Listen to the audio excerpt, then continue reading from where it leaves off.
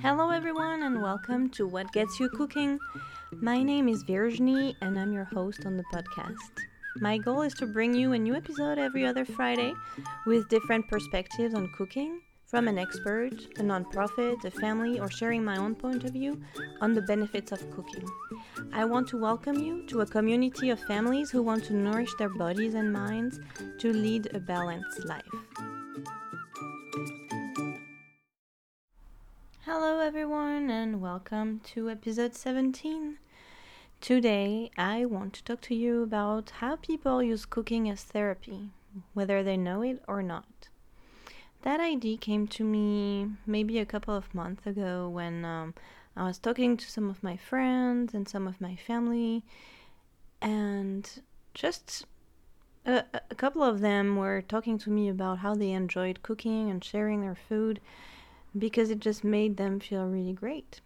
And some of them were even just acknowledging that they were cooking as soon as they felt really overwhelmed by life and, just was what life was throwing at them at the moment. And that was even before the quarantine. What I want to talk about today is how you can look at cooking as a therapy or a mindfulness exercise. And in these times especially, I find it might be really useful to a lot of us to start thinking about how we cook, when we cook, and what it can bring to us. So I've read a lot of articles recently to learn a bit more about what some people call culinary therapy or culinary art therapy.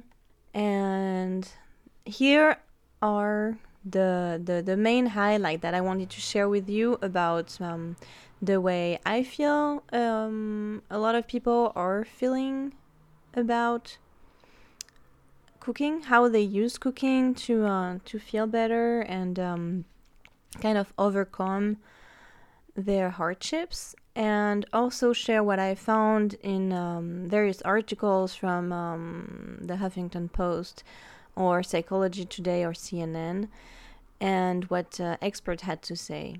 So the main thing that I saw in there was that it brings a lot of focus. When people cook, and especially if you're not sure what to cook and you don't feel like you have a lot of know-how, following a recipe can be great because it kind of brings down the overwhelm of choosing and knowing what to put in your recipe. And so to have that kind of focus moment and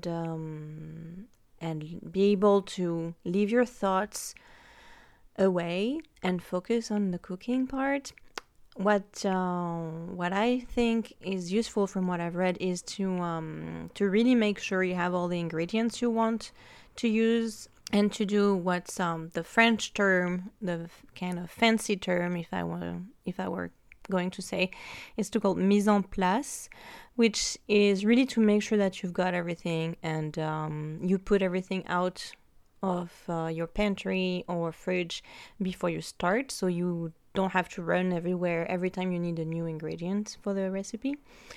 And then just really enjoy that time. Think of it as a mindfulness exercise or even some kind of meditation, and be focused on what you're doing, whether it's peeling, whether it's cutting, chopping, or seasoning your meals. I think it's really, really helpful to have that time and maybe create a little ambiance for you, put some music on, and just really enjoy that time. Have fun in your kitchen. It's proven, as we talked in past episodes, that healthy food is gonna make you feel better, have more energy, and it's beneficial for your brain as well. But it's really about having that focus moment. That's also really helpful in these times of quarantine. I mean, I myself feel I have a lot of guilt. I have a lot of times when I don't feel that great, and definitely cooking especially, but any kind of manual activities is helping me bring that anxiety down, because I'm just focused on what I'm doing now, and I can let my thoughts go away and be okay with what's present, just being there and doing what I'm doing. And of course, since I have the chance of not living alone at home, I can share my meals afterwards. But even if you don't, even if you can't have other people taste your food because you are alone at the moment, I'm sure you can do a little challenge with your friend and just share your lunch or share your dinner together, like a lot of people do, and watch movies or watch TV shows together on Netflix or other platforms at the moment. You could do that with your meals. You could do that to just have a conversation and also enjoy. Maybe you can say, okay, what do you have in your fridge? What do I have? Let's just make this dish. It doesn't have to be complicated. It doesn't have to be fancy. It's just you need to be present and enjoy what you're doing when you're doing it. And I just thought that could be helpful to a lot of people nowadays. Final thought is that on top of the focus that it brings you, it's a great creative activity or creativity booster even, because you can do whatever you want. I mean, if you have food in your pantry and if you have food in your fridge, you can make a lot of things really easy. I'm gonna try to send my favorite recipe every week. I'll put it on the blog at whatgetsyoucooking.com, and I hope you find it interesting. All right.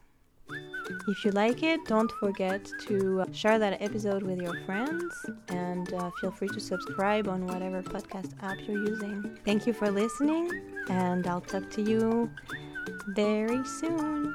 Bye-bye.